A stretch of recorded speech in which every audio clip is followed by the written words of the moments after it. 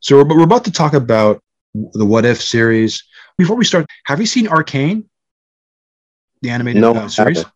I've heard a lot of really good things about it. Like, I have not seen it. They're getting to season 2 right now, so I think it's already out. Um, and Yeah, I think it's on Netflix. Is it really? Yeah. Arcane? Do you know anyone who's seen that cartoon by chance? No? Okay. I'm just curious because I've heard really good things about it. I have not seen it. They say the graphics of this What If pales in comparison to what Arcane is. So Oh, I don't know what in what context it means or by the visual looks. You know, if it's more like Into the Spider-Verse cartoony or if it's more something else. But it'd be interesting to see what that looks like. cool. Before we begin, I want to say a big shout out to a couple of people. First, I want to shout out to my boss. He just had a baby girl. This is delayed. When we recorded this particular episode, which is a while back, so his girl is a little bit older now. So I know if I don't say, give a shout out and congratulations to him now, he'll be very, very cross. So I just wanted to get out there. Also, I want to say a big shout out to my friend Tim Oakman, who's listening to our show. Tim is about to head north. He's moving up north, about 4 hours north of the city. He's a new listener to our show. I just want to say hello out there. Good luck in your future endeavors, and you'll be greatly missed. And but anyways, welcome to the show and being a new listener to our show. Okay, so in regards to the What If, are you liking the series so far? I am, yeah. Like what is it that appeals to you? Well, I guess so I can think about how life happens. You know, everything's just not straight and done, but you can think about what happens to another character without whoever's the main character. Something else can happen, which makes things interesting. From what I've seen with What If, it's interesting what people can come up with, and and have a character die instead of live or anything else makes things interesting for me sometimes. It's infinite possibilities. Literally, you could you tweak a little bit, you could have almost anything you want to have, really, right? Right. So this month it's February, so it's Black History Month. So luckily, the one we're doing is related to Chadwick Boseman's Black Panther. So it's episode 2. So what would you give that one? I would give that one like a 8, maybe. Although, regardless of race or color or what, I thought it was really, really well done. I would give this, for the story alone, a 10 out of 10. I think you could say it's posthumously because, I mean, this really is his last performance, with the MCU. But because the character was able to maintain his nobility, his characteristics, everything. This allows you to see Black Panther in a setting that normally the movies won't allow you to see, but it stays true to the heart of the character, and it gives him a whole different, fresh coat of paint of scenarios and meeting and matching with people you would normally not see, and see how much of an influence this guy is, to the people around him, and how the nature of this character, if not bound by his royal duties, how much of an impact he actually is because of his charisma and how much of the nobility of his character. Yeah. So this was very refreshing to see the character and how it impacts the people around him. Just to see that, because something, and I don't think you would ever see that if there was going to be a Black Panther 2 movie with King T'Challa. So it gives you a nice way to celebrate the character, but in a very good way. It makes the story really work well. So, which in terms of story writing, I think it's a 10 out of 10. I think it's solid. Yeah. And double feature, what would you give it for a double feature? I think that I like that type of cartoon, actually. The story was great, and I like that the cartoon volumes are good, which are amazing, and I just want to see what else people can think of. I don't know. I just think that's cool. Yeah. And that, yeah. It really is. I don't have a double feature really. Like if I had to pick one, it'd be like a Robin Hood, you know. Mm. But that doesn't say much because this is more bigger than that. So yeah. So let's play a clip. We'll play the trailer for this movie or a soundbite. Follow me. Enter the multiverse of infinite possibilities. Star-Lord! What you doing out there all by yourself anyway? Exploring the world. Sounds fun. You outnumbered. A Ravager never flies solo.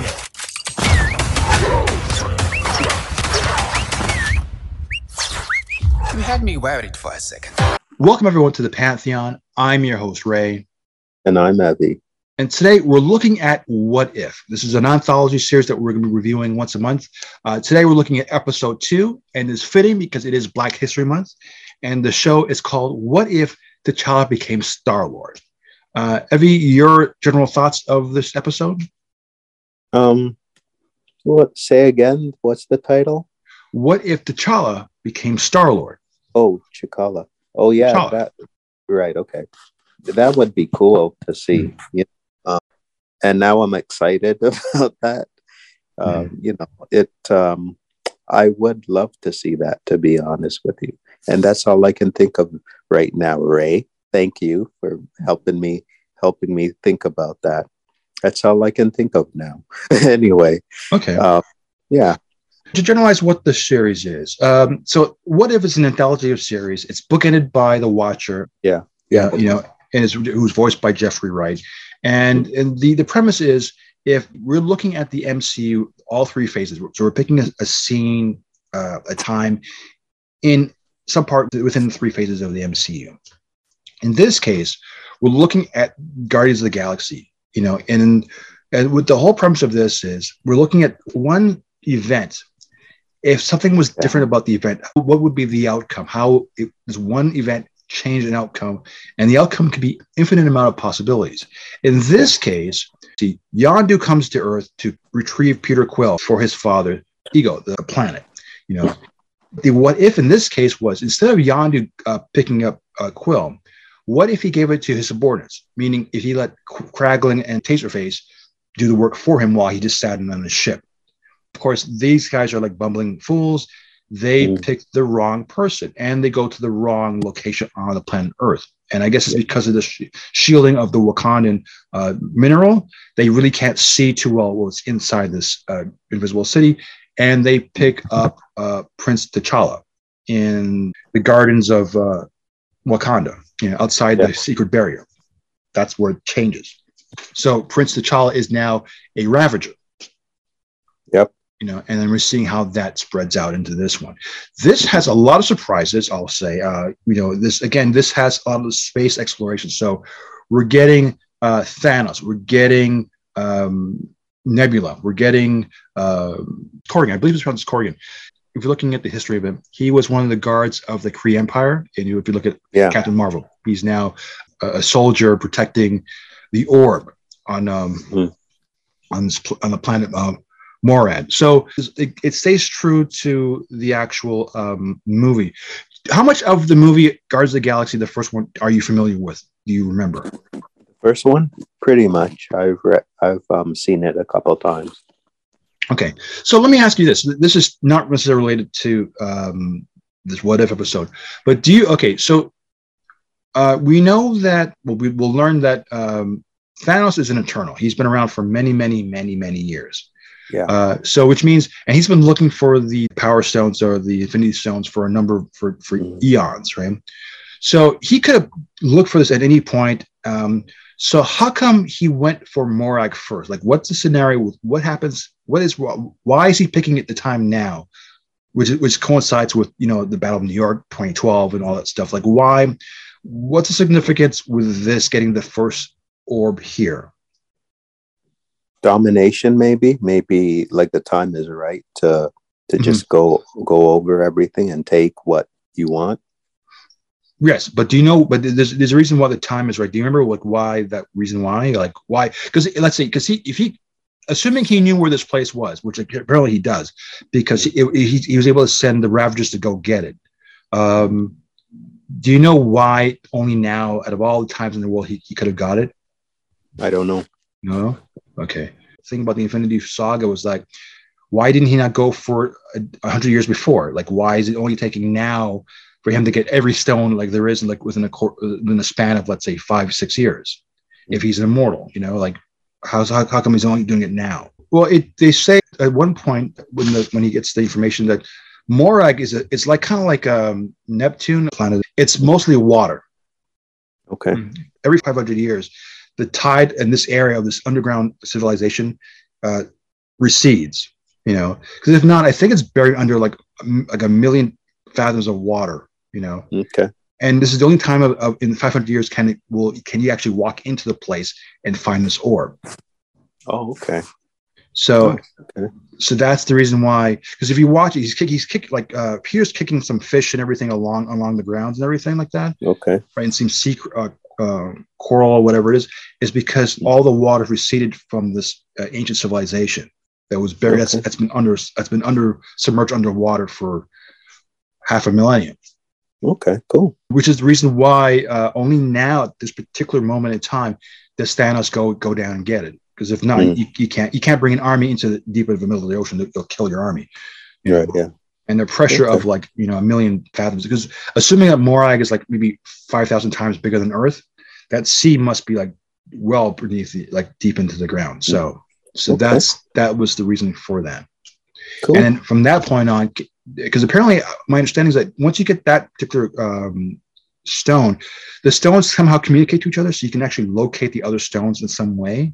Oh wow, cool. So that was my understanding. I could be wrong, but yeah. So that was the first stone, and the orb and what's in the orb is one of the stones. Okay, cool. Yeah, nice. So that's how that goes. What's really cool about the show with the What If series is that a lot of the original actors are back for the voicing of the series, right? And then for this episode, you have a lot of the original actors voicing them, even though they only have like one or two lines. They're back to do the original voice, like Benicio del Toro as the Collector, like Josh Brolin as Thanos. So, like, what are your thoughts with that? Like, just to the average person, it may not seem worth it to come back and do it, But in case of this being, no one knew Chadwick's passing at this point, but like to come back and do it, it seems very special. But like, how do you feel about them being able to have the original voices portrayed on the screen? That'd be cool to do or to listen to.